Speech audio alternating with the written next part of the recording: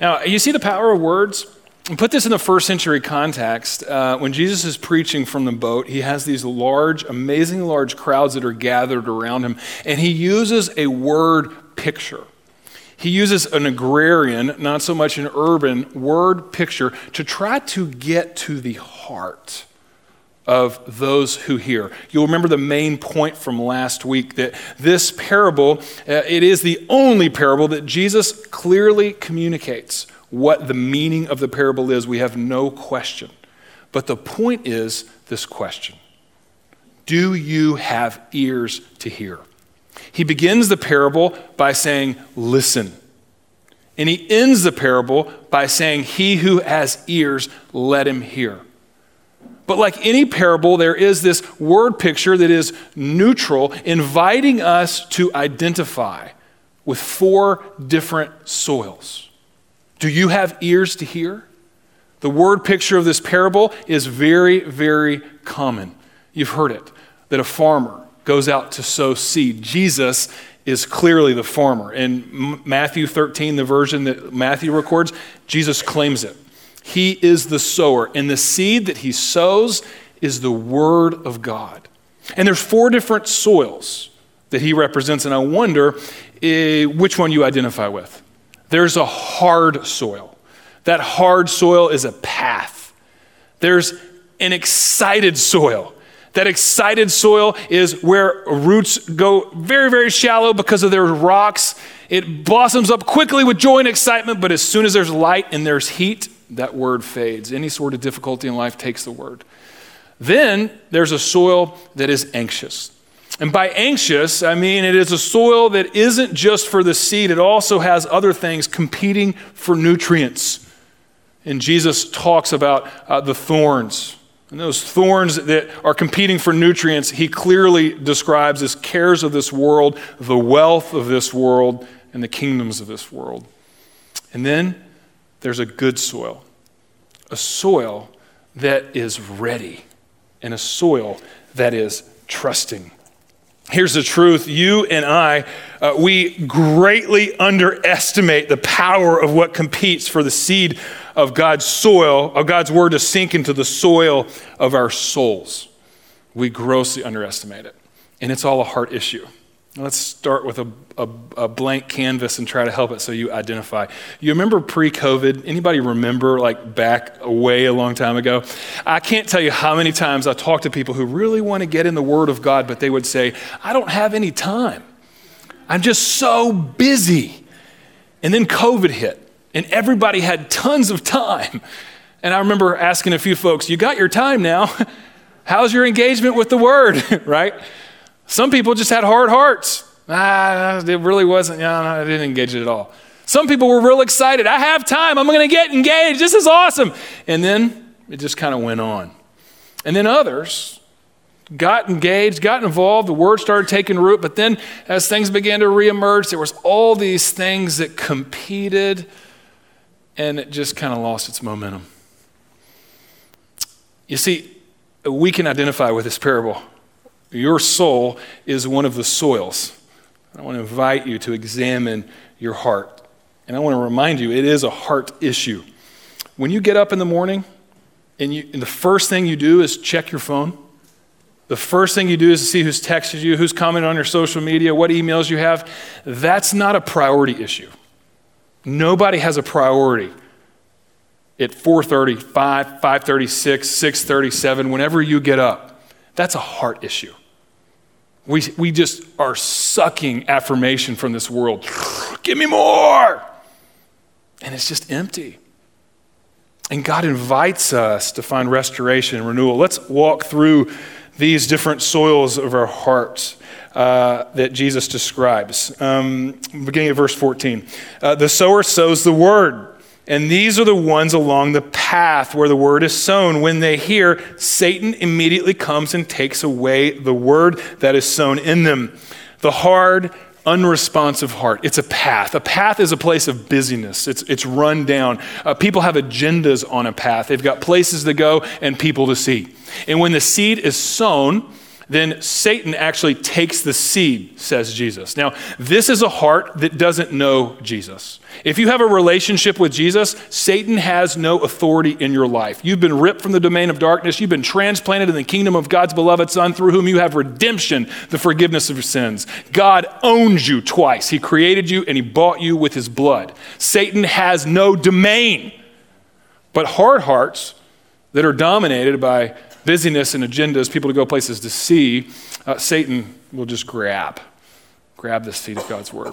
I'm reminded of the Screwtape Letters. If you're looking for a summer reading project and you've read it, Screwtape with his little nephew Wormwood, they're little angels of the devil. And they basically, it's like a C.S. Lewis's parable story of helping us see the spiritual warfare that is all around us and competing for turf in our heart. And there's a scene where this British guy, the patient, they call him the patient, he's in a library and he's thinking about God. And I don't know, I wrestled with this. Do British people think in a British accent? I don't know.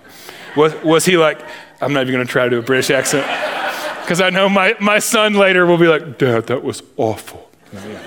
No, so I won't do it. And it doesn't matter if British people think in British accents. If you're here from Britain, you can tell me later, please. You don't need to tell me now. But the patient started thinking about God in the library, and it was a Wormwood and Screwtape that said, we can have none of this. We must get him to a place of busyness.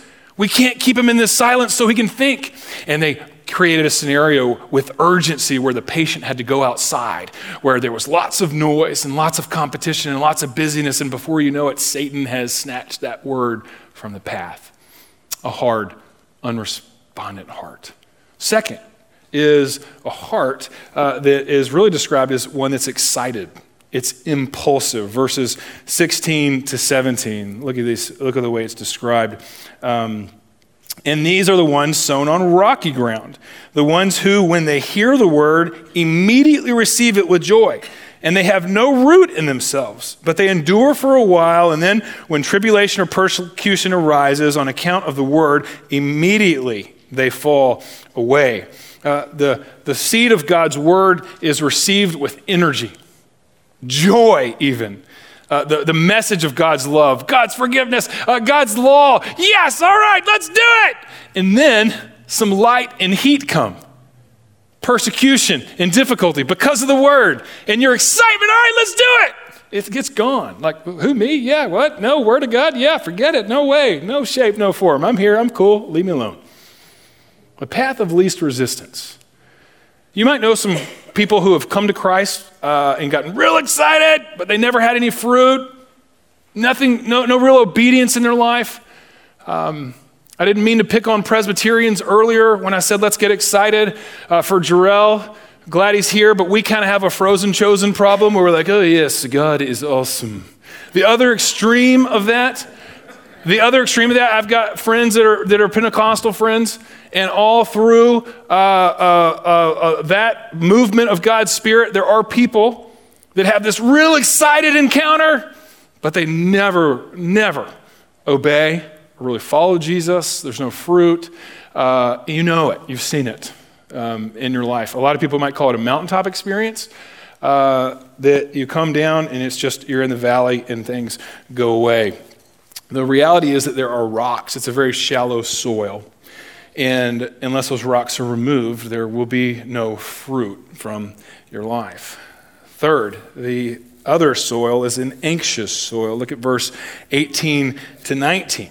Others are the ones sown among thorns. This is the word of God that's sent out. They are those that hear the word, but the cares of the world. Now, he's describing what the thorns are. The cares of the world and the deceitfulness of riches and the desires for other things enter in and choke the word, and it proves unfruitful. These are folks that you have more competition in your heart in the form of idolatry, a competition for your affection.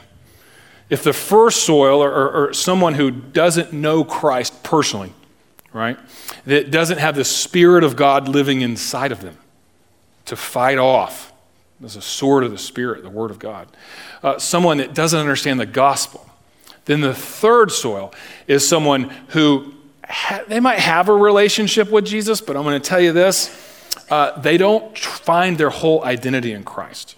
Someone that finds their security not in the love of Christ, but in the love of other things in this world. It's someone who hears the gospel, and rather than an announcement, we don't receive it as an announcement. We see it as another thing we need to do to try to earn God's approval and love and acceptance. We're not dependent upon the Holy Spirit. We're dependent on other things in this world. When you don't understand the gospel, you try to find your worth and your significance through your performance, through your productivity, through different people in your life. When you don't find your security in God's love, you seek to find your security in things of this world, loves of this world, finances, friendship, what you do in your free time, what you're going to do in your future. These are all realities that compete for the soil of our heart. The wealth of the world, the kingdoms of this world are thorns that choke out the seed of God's word. In our deep dive Sunday school class, we looked at Solomon.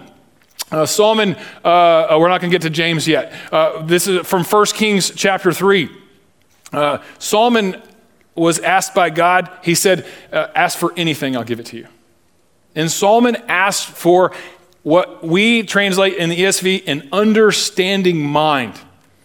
And in Hebrew, the word is actually luv shoema.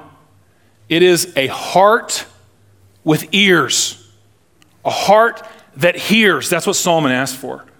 And God said, because you asked for this, I will give you everything you didn't ask for. All kinds of wealth, all kinds of influence, all kinds of success. And he did. And if you keep following the story of Solomon, you see by the time you get to chapters 10 and 11, those things were thorns that choked out the ears of his heart. He didn't have ears to hear.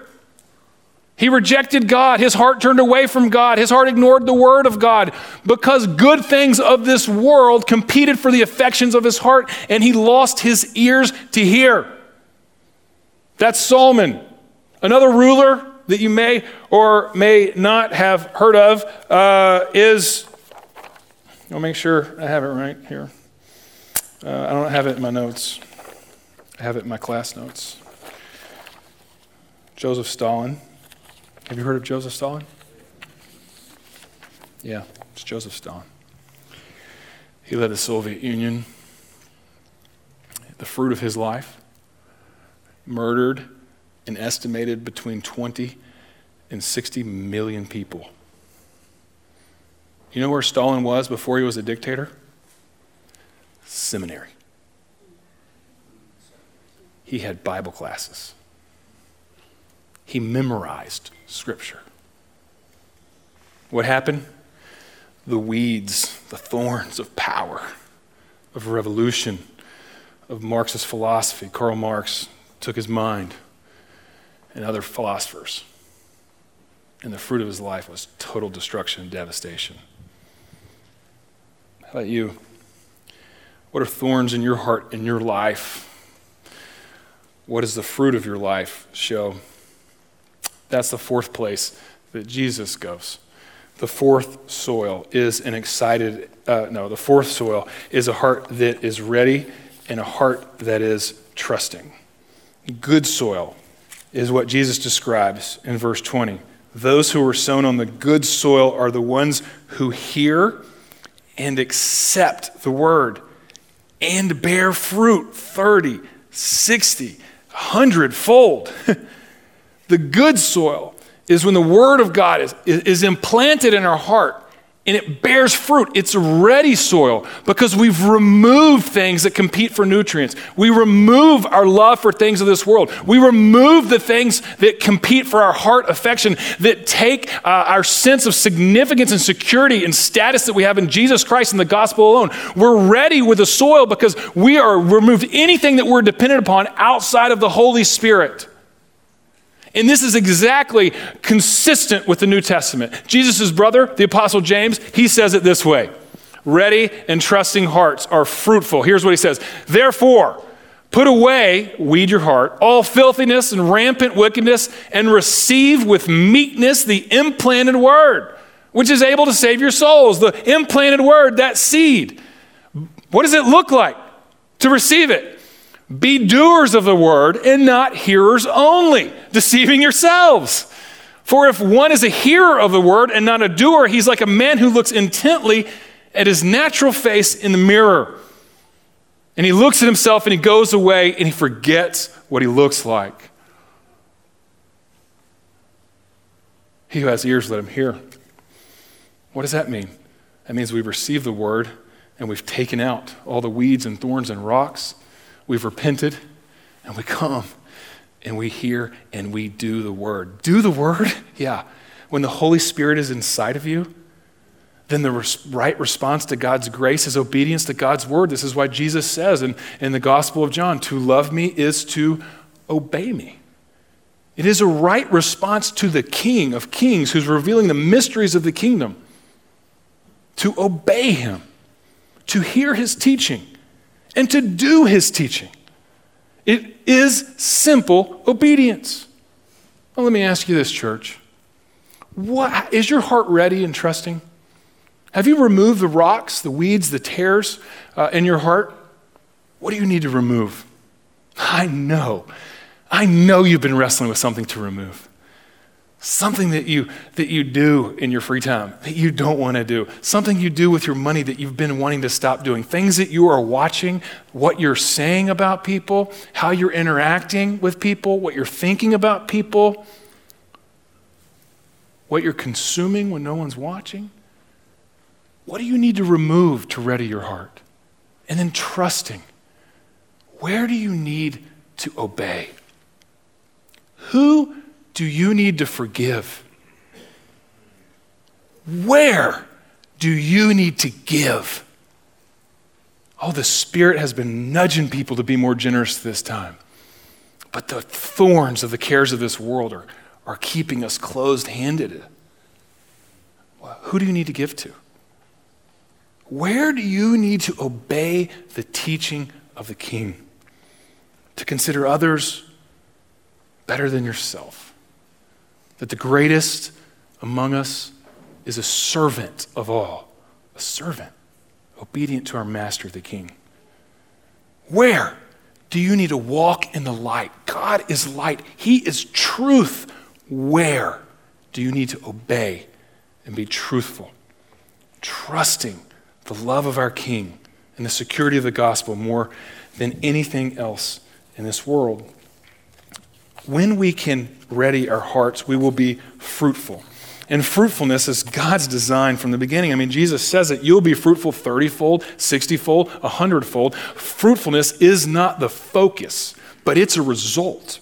That when the word of God is in a soil of a soul that is ready and trusting, it will bear fruit. This is all through Scripture. In the Psalms 1, verses 1 to 3, when you walk in the ways of the Lord, you will be fruitful in season and out of season. Jesus says, in fact, in Matthew chapter 7, that you will know a tree by its fruit. There's no good tree from good soil that's going to bear bad fruit. And there's no bad tree and thorny soil that's going to bear good fruit. What's the fruit? And Jesus invites us all to abide in him. We will bear fruit when we are ready, removing that which competes for affection and trusting and abandoning ourselves in his love. John 15. The gospel bears fruit in our life. Colossians 1, I love the imagery that Paul uses in verses 6 and 10. The gospel is bearing fruit all over the world. And in the Spirit does so in Galatians 5:22. The Spirit wants to bear fruit through you. The Spirit uses the word. The question for us today is, are our hearts ready and trusting? Jesus alone gives a new heart, a real relationship with Christ, our only hope, as Jarrell just shared with us. The Holy Spirit alone can make the power of the gospel real. So I'll end by asking this question. How's your heart? Just put them all up there. Is your heart hard and busy on the path of agendas and places to go and people to see? Is your heart excited, impulsive and responsive, but without intentional and discipleship? No roots to really grow and bear fruit? Are you anxious, looking to idols of this world and this culture to give you what only Jesus Christ can give you and only the gospel secures in you? Are you ready? Have you removed the things that compete, trusting and doing God's word? You see, it's an acronym that says HEART. I kind of liked making that for you. But that's really what this is all about. Do you have Luv Shema, a heart with ears, a heart that hears wisdom for all of life? When we come to this table, it's unbelievable. It's unbelievable how much God wants your heart. He was so desperate to be in relationship for you, to have ready soil, a trusting soil in your soul, to have a heart to receive his word, that he came while we identify with Solomon and why we identify with Stalin, by letting the thorns of our culture drown out and compete for the word. While we were still sinners, even enemies of God, God showed his love for us, that while we were still sinners, Christ died for us. His heart stopped so we could have a new heart. He gave up his spirit so he could give us his Holy Spirit. And we can be sure of this invitation, that we can begin again with grace as our ground for roots to grow deep so that our lives can be shown growing in the fruit of the Spirit measurably. Because it was the night that Jesus was betrayed so that you could be accepted. At the Last Supper, he came, and before he broke bread, he gave thanks.